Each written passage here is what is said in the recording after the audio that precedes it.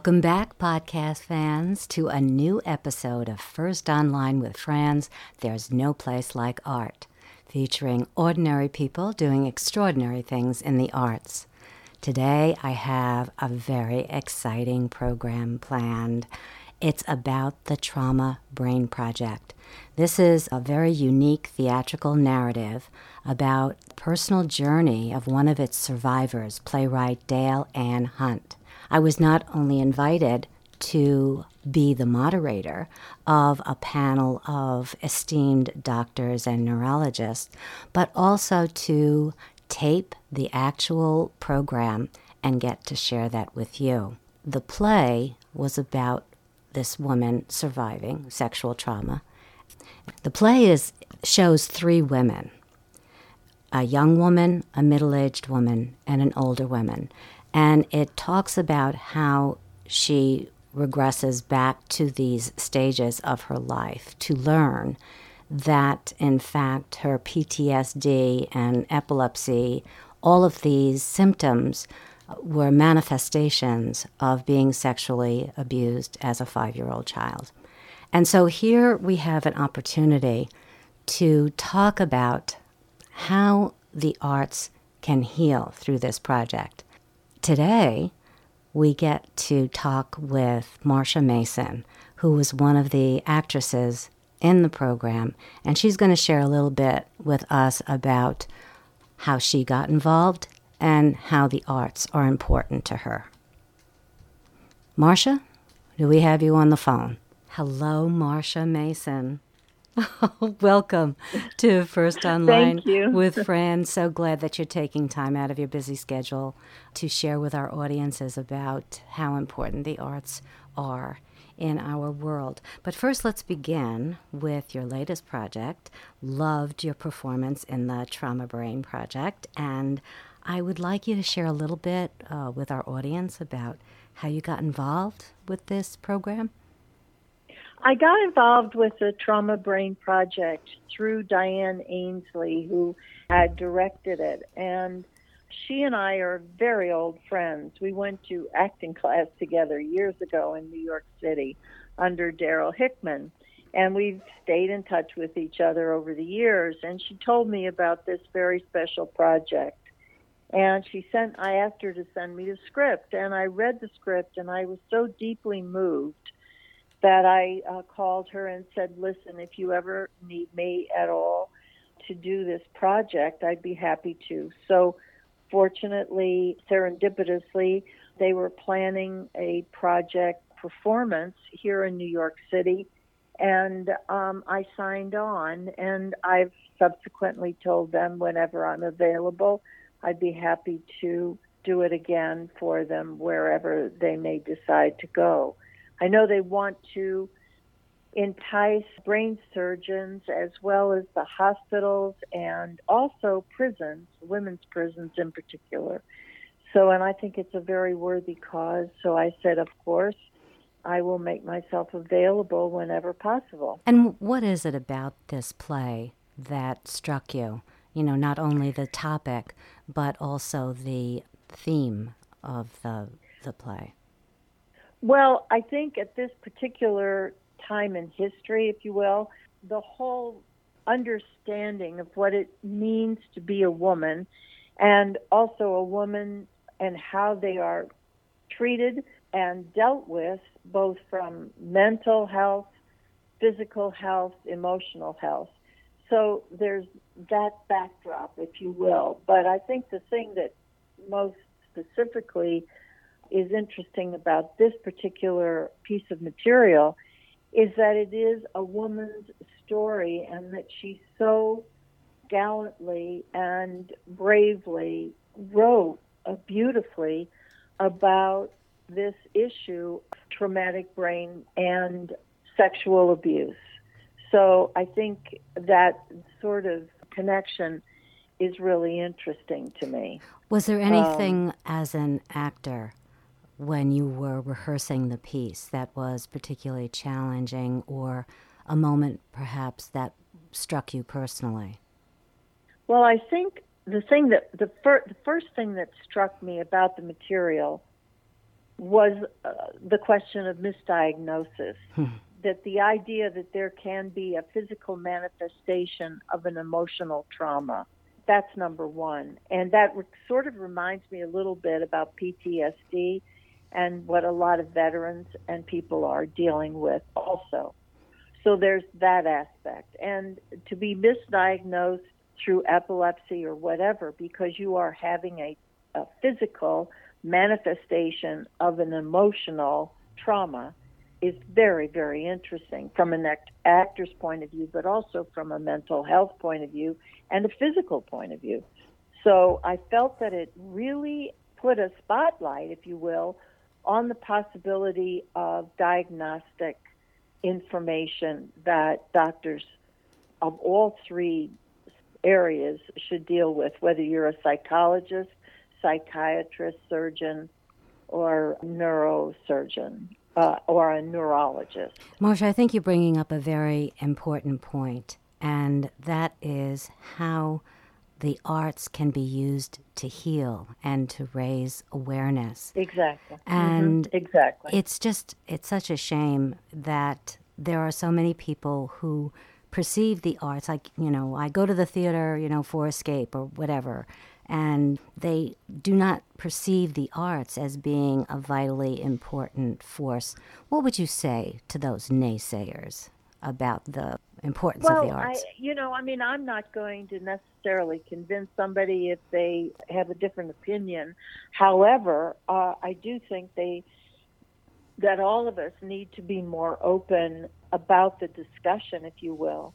And that's why I think it's very important that this piece get done and done again and again and again in various formats or areas, whether it's in a theater, a prison, a hospital, conference room, whatever, because I do think it's very informative.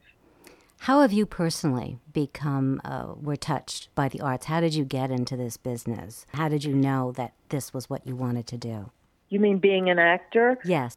I guess it happened in my first year of high school, although I had an uncle who used to call me Sarah, and I asked why, and he said, you don't know who Sarah Bernhardt is? And I didn't, of course, at 9, and so I thought that was very interesting.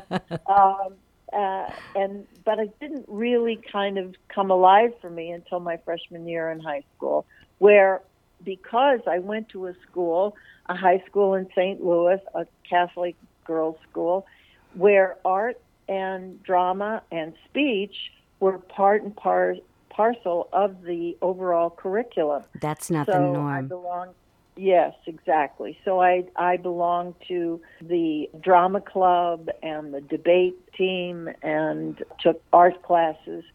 And I just think what we're fighting back now after all these years is the necessity of having arts in the schools. And I just don't understand the politics in Washington in terms of Congress.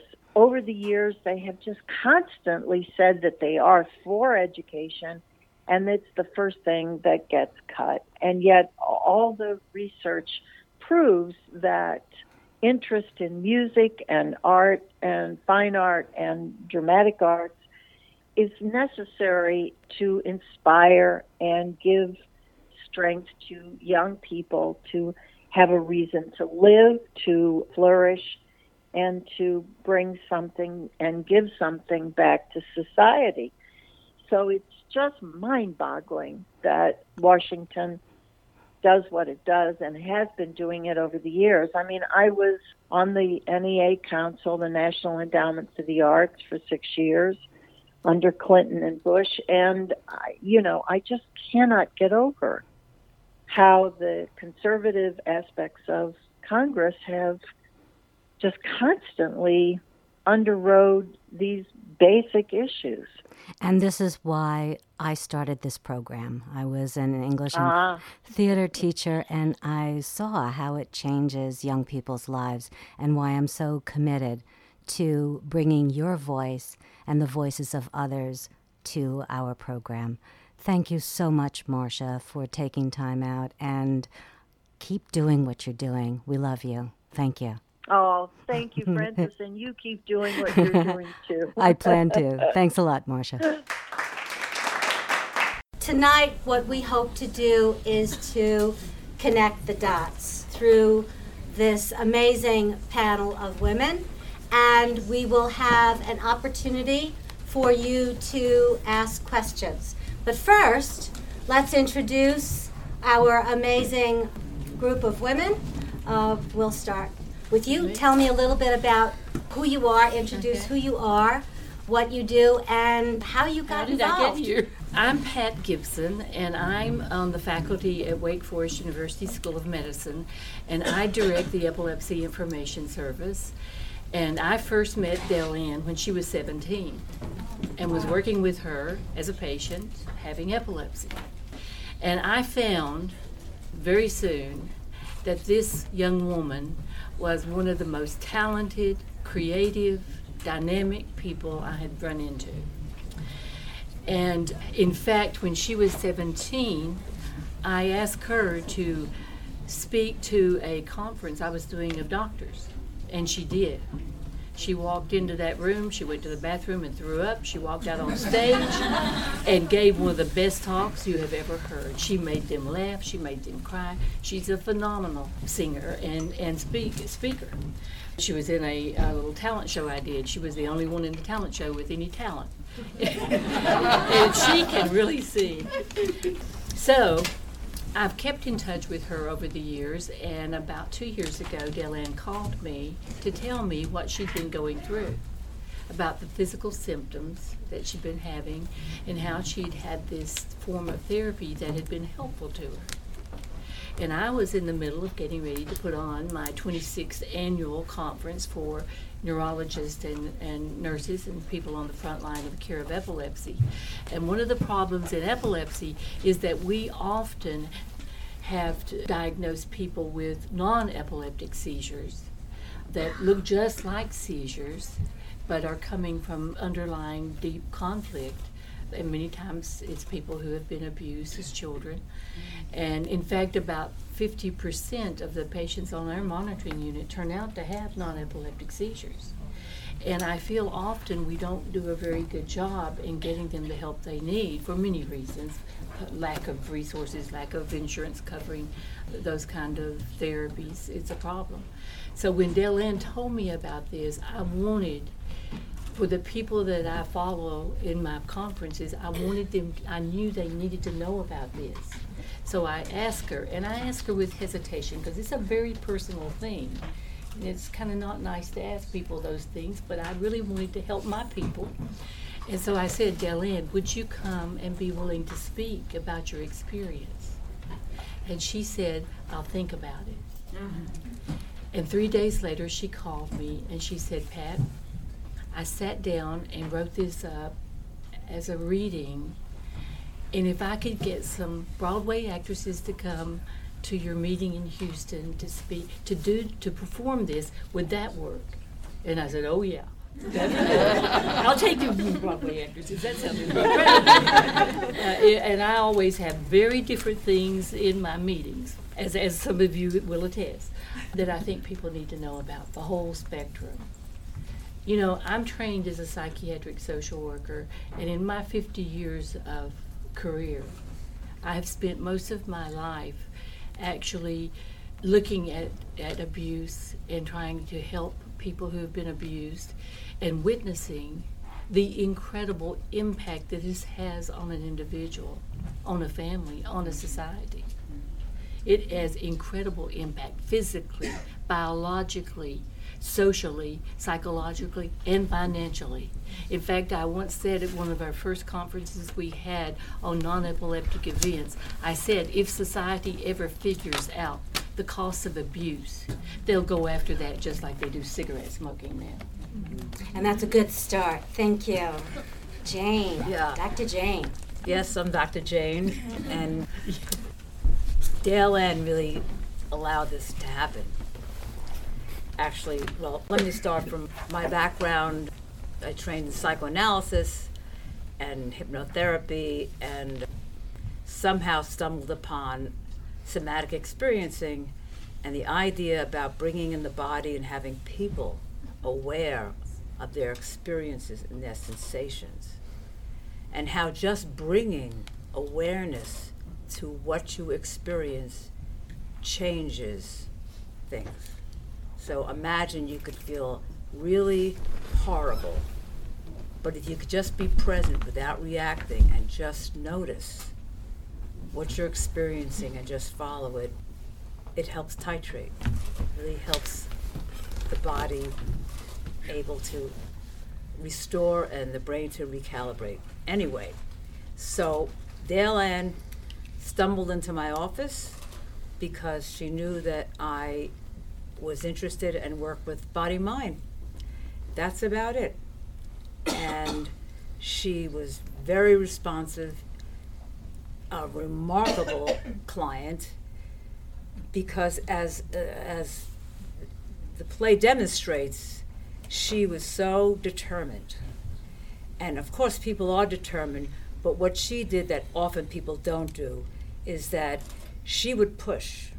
People often get afraid of these gut-wrenching, heartbreaking responses. I mean, that's what trauma is, that you have such experiences that the autonomic nervous system shuts down, part of your brain shuts down because you're overwhelmed. And the idea about working with the body and touching the body in certain ways is because you need a physiology to support feeling. And so she was very interested, but as I said, she was so determined and she wanted the table. It usually takes a little bit longer for people to really feel safe, and her body was shaking out the trauma. And there was a trust that we developed. But the body knows when you're free to be able to, I'm sorry, I'm getting caught now in my excitement about what happened. So that's my experience with Dayle Ann. She was remarkable, and that's how I'm with the project. Thank you. I think we're finding a common thread here, so let's continue along that line. I'm Dr. Marie Collier. I'm an epileptologist, neurologist. I'm also trained in integrative medicine. I actually just completed a yoga teacher certification yesterday. Getting the issues out of tissues. And I flew in from Grand Junction, Colorado. I run an epilepsy program there in a rural community. And in rural communities, we don't have a lot of the mental health support that we have in larger cities. And so you see a lot more of somatization. So I see a lot of non-epileptic seizures. And I met Dayle Ann in Houston through Pat Gibson's program. And actually, last year I spoke at the Wake Forest program on the role of integrative medicine in epilepsy, because a lot of patients with epileptic seizures also have non-epileptic seizures. And so one of the things I want to do, not only help my patients, but also help my colleagues. I'll be forthcoming here and give full disclosure. My biggest obstacle was I'm fine, right? I'm going to help all these other people that are sick, right? I'm fine. And so one of the things that yoga and integrative medicine helped me discover was how to help myself. About 1 million patients a year are losing their doctor to suicide. And if doctors can't heal themselves, how can they help and heal patients? And it's tragic, because when you think about medical school, residency, training, nowhere, no one ever said, hey, why don't you work on your own issues before you go and put your hands on another patient to try and help them with theirs. So you end up with doctors like Dr. Finger. Heaven forbid. So I'm here to support Dayle Ann. I went up to her after the program and said, where do you want my statement? where do you want me to put in my testimonial? And she was like, right on the front of our website, and it is. It's a catalyst for change, a catalyst to heal our disease care system. And we're going to help each other. And it's not like I'm the doctor and you're the patient. We all need healing as a community. And so I'm here to be a part of that, and I'm honored, and thank you all.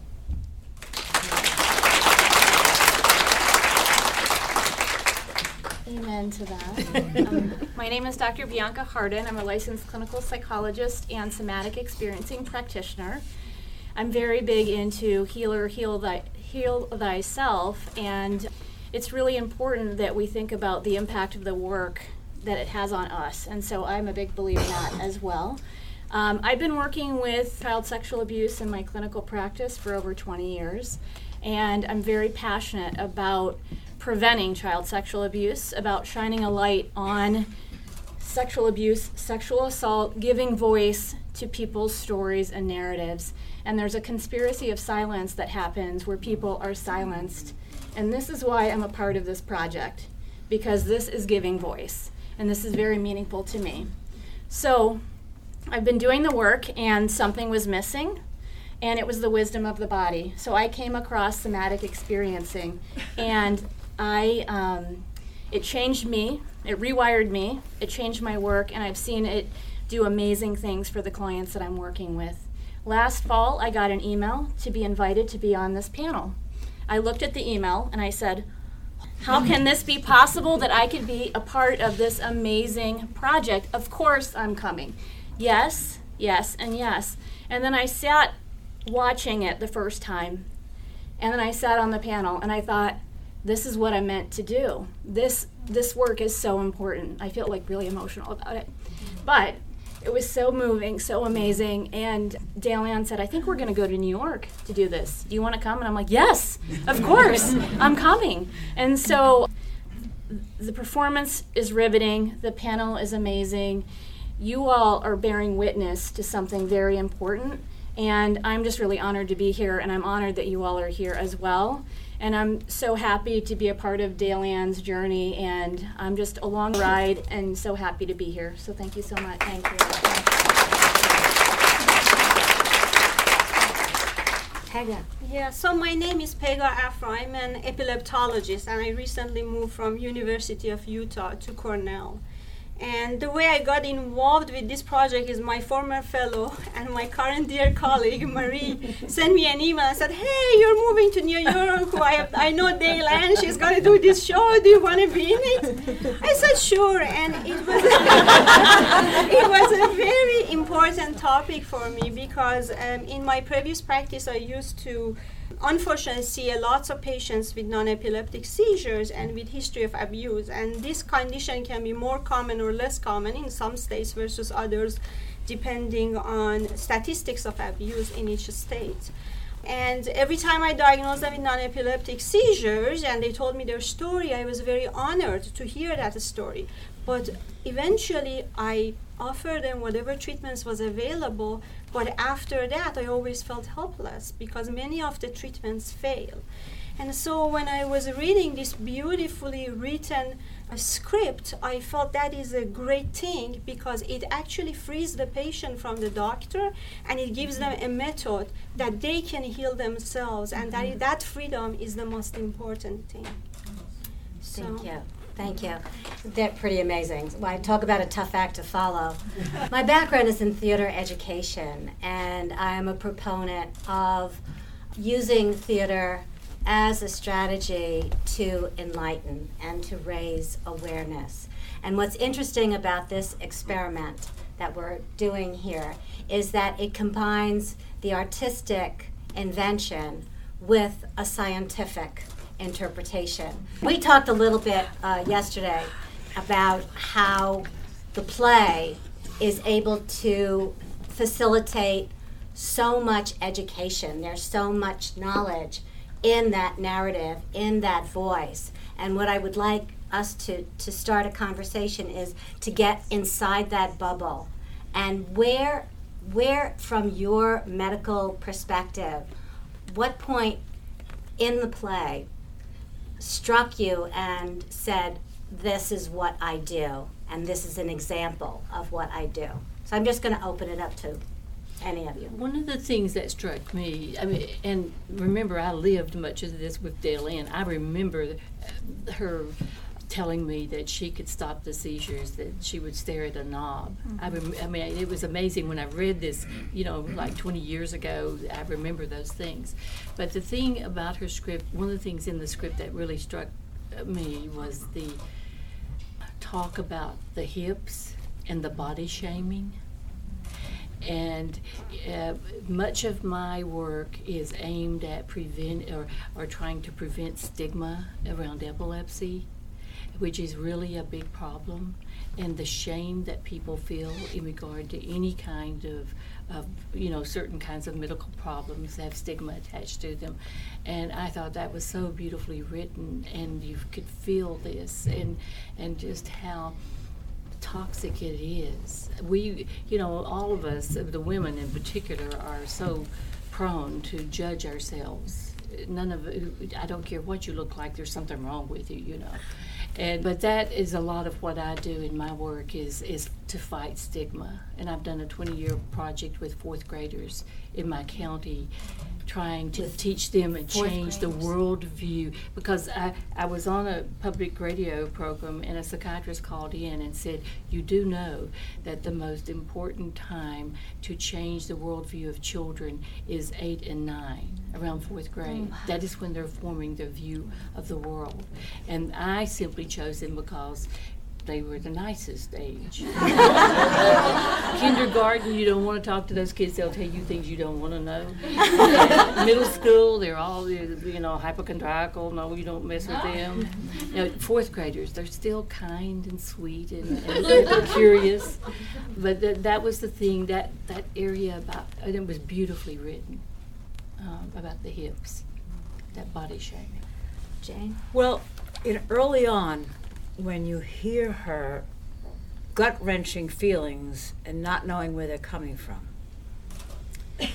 and how we know more and more now, but not enough, that trauma is the root of these physical manifestations. And if you imagine that the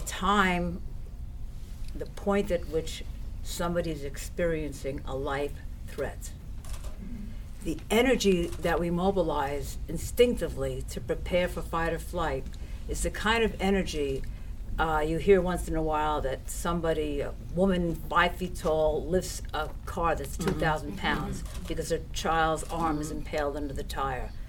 Because that's the enormity of the fight response. That's the enormity of the energy. So imagine at the point where someone is threatened and that energy has nowhere to go. That's what trauma is. You can't flee, you can't fight, you're absolutely helpless. Immobilized. But here's that frozen, immobilized, and here's all that instinctive energy that creates tremendous dysregulation in the nervous system and illness. And people are able to do the best that they can do. But their bodies, people often have, first thing that often happens, because if you're not safe, your digestive system's not going to work. So there's constipation, there's diarrhea, migraines are frequent, and so then people often are running from one doctor to another, and then doctors don't know. And so the idea that you pick up, that I would love if more clinicians knew, when you hear about the multiplicity of different physical symptoms and psychological symptoms to consider. And the problem also is that trauma memories aren't experienced as memories. They're experienced as symptoms, because when there's a tremendous upheaval in emotion, it prevents the part of the mind that we think of as remembering narrative, time, and place. So that's diminished. You have the memory, but it's encoded in the body. So when you have an experience, you don't say, oh, I remember when that happened. You just have these horrible physical symptoms and sometimes illnesses. So it's not like a person's going to know, I think I have got some traumatic reactions going on. So that's why the need for these kind of panels and this kind of experience so people begin to recognize that all those symptoms, that something's going on, that the root can be trauma, and that there's a body-oriented approach. I was schooled in analysis. I've been on the faculty of analytic institutes, but you can't talk to a person about how to feel safe. The visceral feeling of safety really comes from working with the body. So this is fantastic. I wish this could happen more often. And one of the things, Marie, that you talked about that I'd like you to share with the audience is how it's so elusive. You get she had the test and it's like, oh, you're epileptic, but it's not. Could you talk a little bit about that moment in the play? Sure. So I think for me, the first time I saw this performance, it struck me, whoa, yeah, of course she's having abnormal discharges from the temporal lobe region, because what's there at the hippocampus? What does the hippocampus do? It stores memory, right? So you have abnormal areas of discharges from an area where you have memory. And frequently I have patients complain, especially patients with a history of trauma, post-traumatic stress, complain of memory issues. Because what happens, if you start remembering, you're going to start remembering. And so it doesn't surprise me at all that it alters the brain structure. And that was something that really, really hit home, is that, wow, trauma can alter the structure of your brain.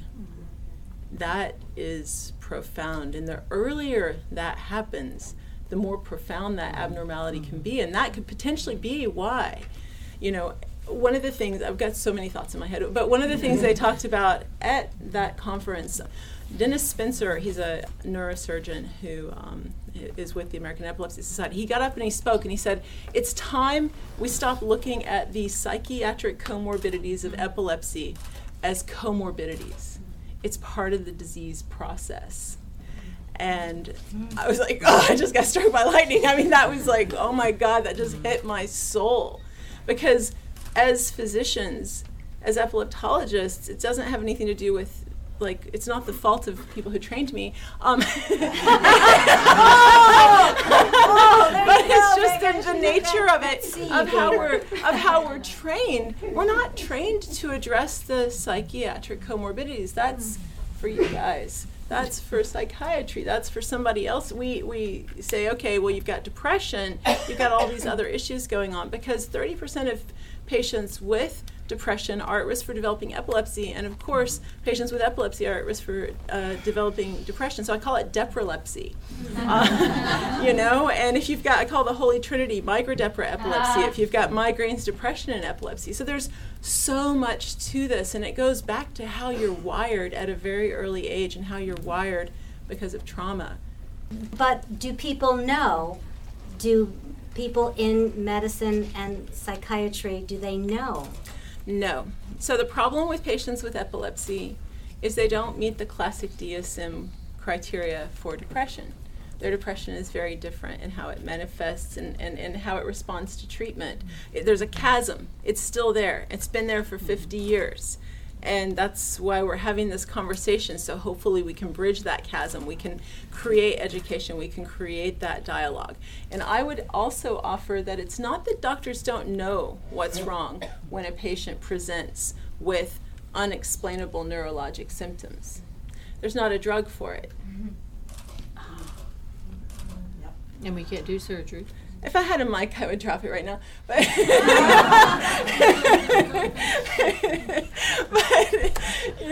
there's not a drug for it.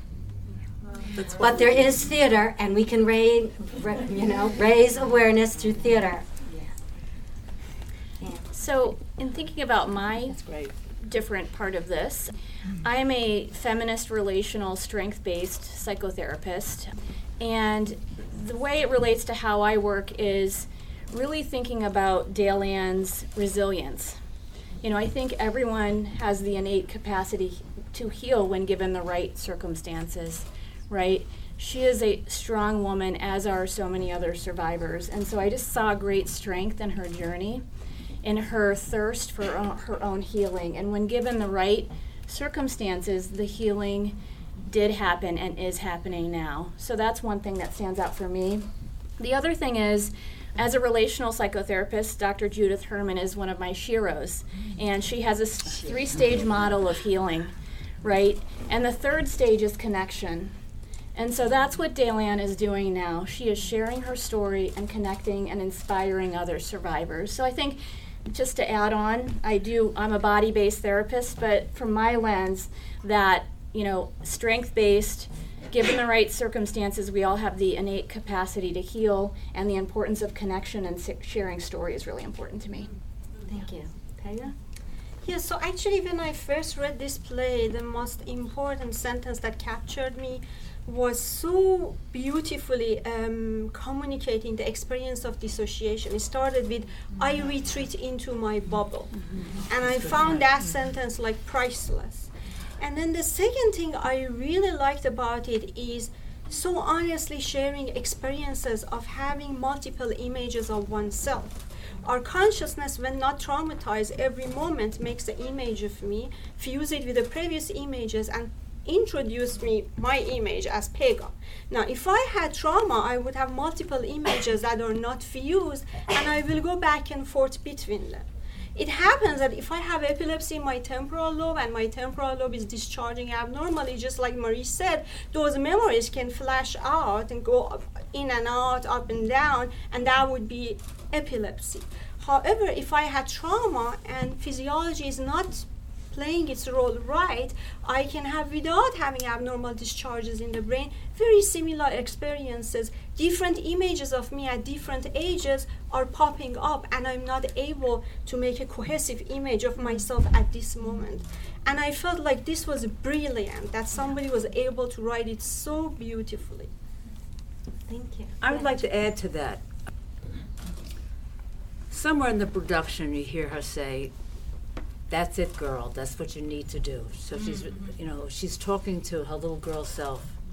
Well, that's really remarkable, because what we strive for in somatic experiencing and body work is not to have the person just in those gut-wrenching feelings, because then you're just in it. But the idea about being able to be in touch with that, but at the same time that the rational thinking brain is online. So you have the observer. And that's something we usually need to educate clients about.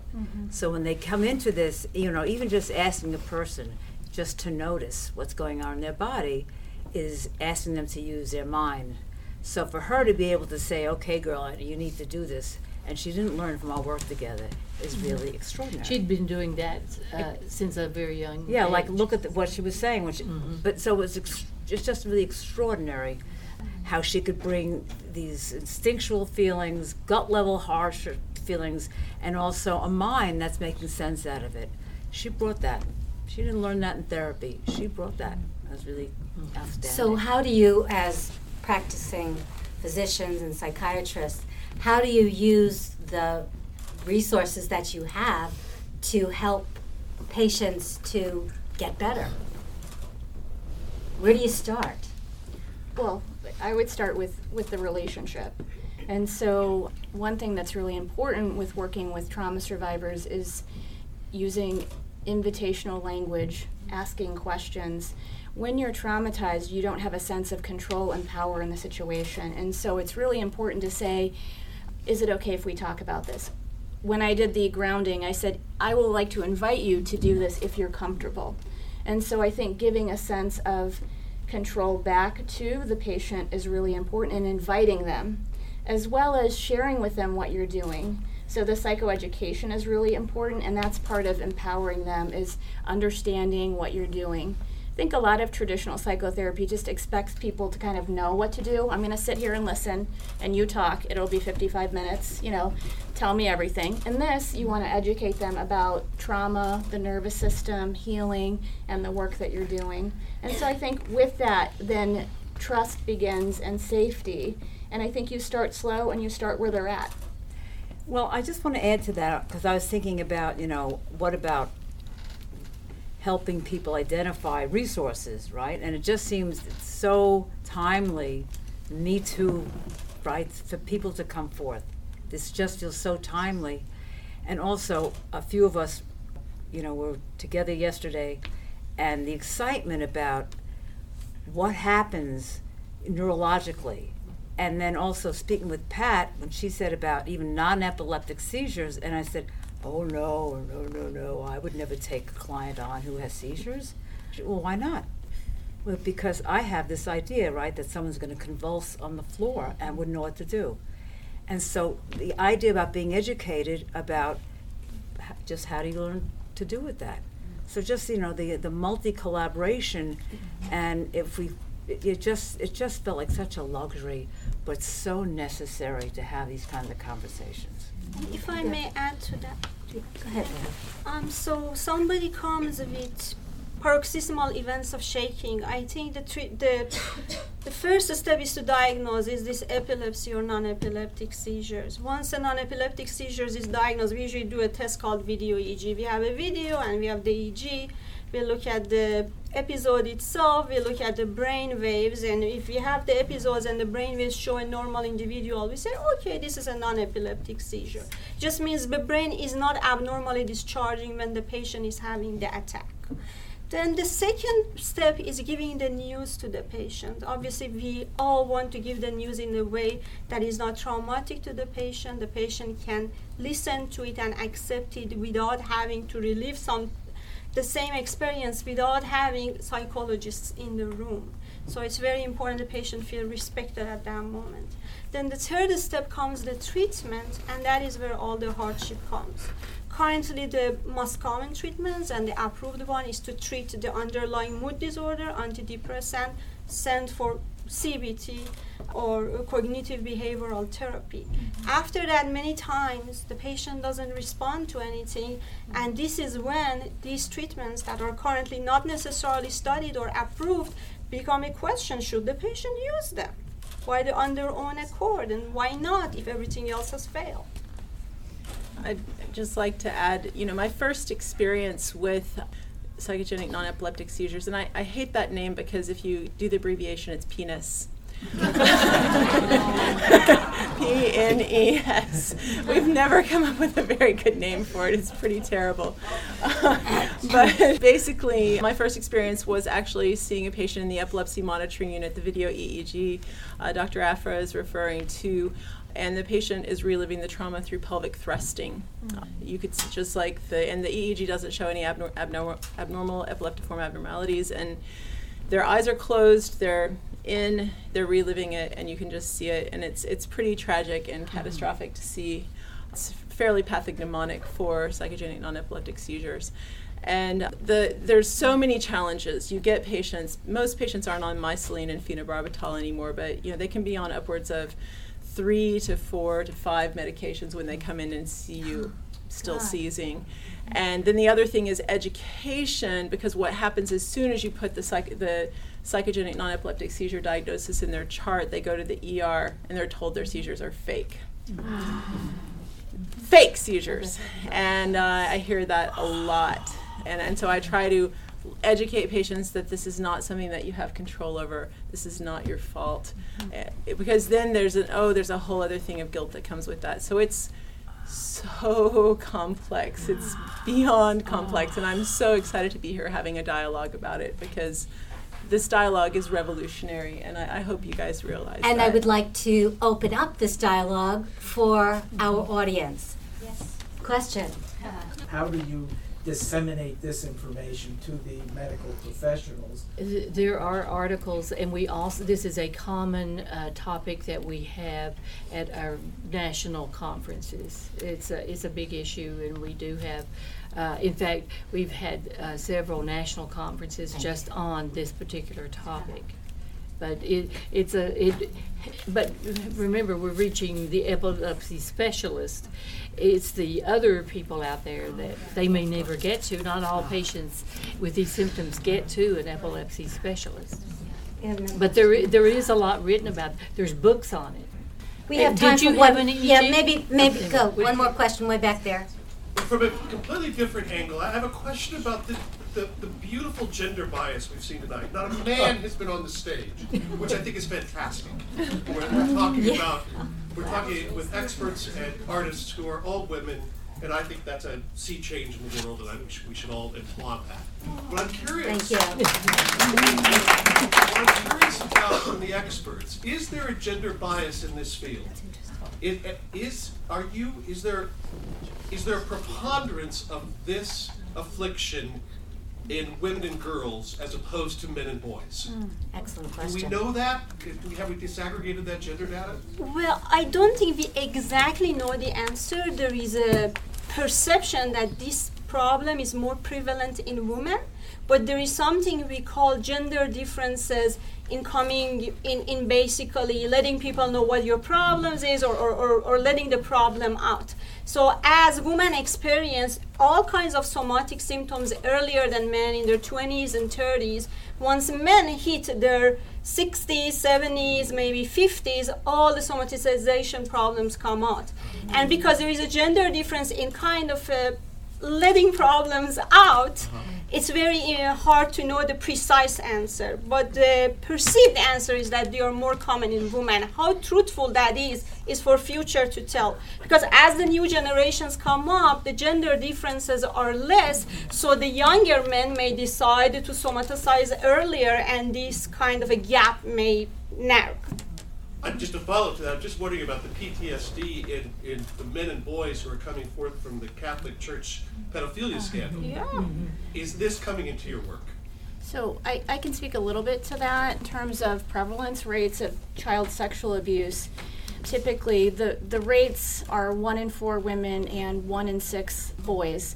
And so there's an issue with underreporting, and there's an issue with cultural issues that prevent people from feeling comfortable disclosing, right? So it's hard to say, and I think there's a lot of cultural variables that prevent men from disclosing their sexual abuse and from seeking treatment. I think it's a big issue, and there's a great website called oneinsix.org that speaks to this specifically that I think is really important. Unfortunately, this is just the start of a conversation. We will continue outside in the lobby, and you'll have an opportunity to ask questions if you didn't have that opportunity now. And you can also visit the Trauma Brain Project website and send your questions to there as well. But you have some other announcements to make. Oh, I don't know if it's an announcement, but thank you. My name is Marissa Gavami, and I'm an artist as well as an advocate. I'm the founder and CEO of an organization called Healing Tree. It stands for Healing Trauma, Resources, Education, and Empowerment. So I'm sure that a lot of you watching tonight have been going, what do we do about this, and sort of where do we go from here, because this is a huge issue. So our mission is to transform how society responds to abuse and interpersonal trauma. I, too, was diagnosed with psychogenic non-epileptic seizures after some trauma and had a complex post-traumatic stress disorder. I made a recovery after having somatic experiencing, EMDR, other types of trauma-focused treatment modalities. And I thought, well, I looked around and I looked at all of these people who also had symptoms related to some sort of trauma, and they were not being diagnosed with trauma. They were being told they had a brain chemistry problem. They were being told they had, a genetic issue, that they would always be this way. Here's your medicine, cope with it for the rest of your life. And I thought that was wrong, and there were a lot of people who agreed with me in the trauma field, and that field was not integrated with mental health and medicine, which is what we're talking about tonight. And so I just wanted to volunteer with an organization who was doing something about it, and I couldn't find one, so I started one. So, Thank you. So we have some resources. So if you're interested in learning more about all of this, we have, we want to connect survivors and their loved ones with resources necessary for healing rather than coping. So there are, lists of articles, tons of articles about all sorts of abuse through a trauma-focused lens, and all sorts of, physical and mental problems through a trauma-focused lens. There's videos, there's a recommended reading list, there's an approved care network where we can hook people up with therapists who get it. And then there's education. We give CEUs to doctors to help them understand, more about the trauma side. And then there's the arts. The empowerment piece is really the arts. So that's why I'm so excited to be here tonight, because what better way to kind of change society's response to something than tapping into the arts. So I'll have some brochures if anybody wants to connect, and just if your interest is piqued or if you or somebody else is needing help, hopefully we can point you in the right direction. And also to continue the work that has been started here, donations will gladly be accepted. Thank you very much, ladies and gentlemen. Thank you.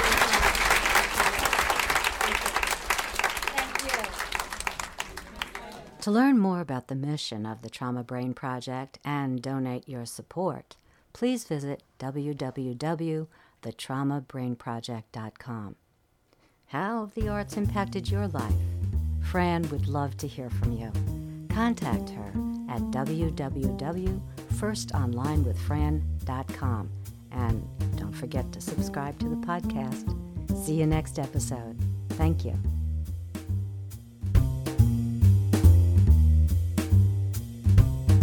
This program has been recorded at We Chief Productions and produced by March Hare Media. Go to marchharemedia.me.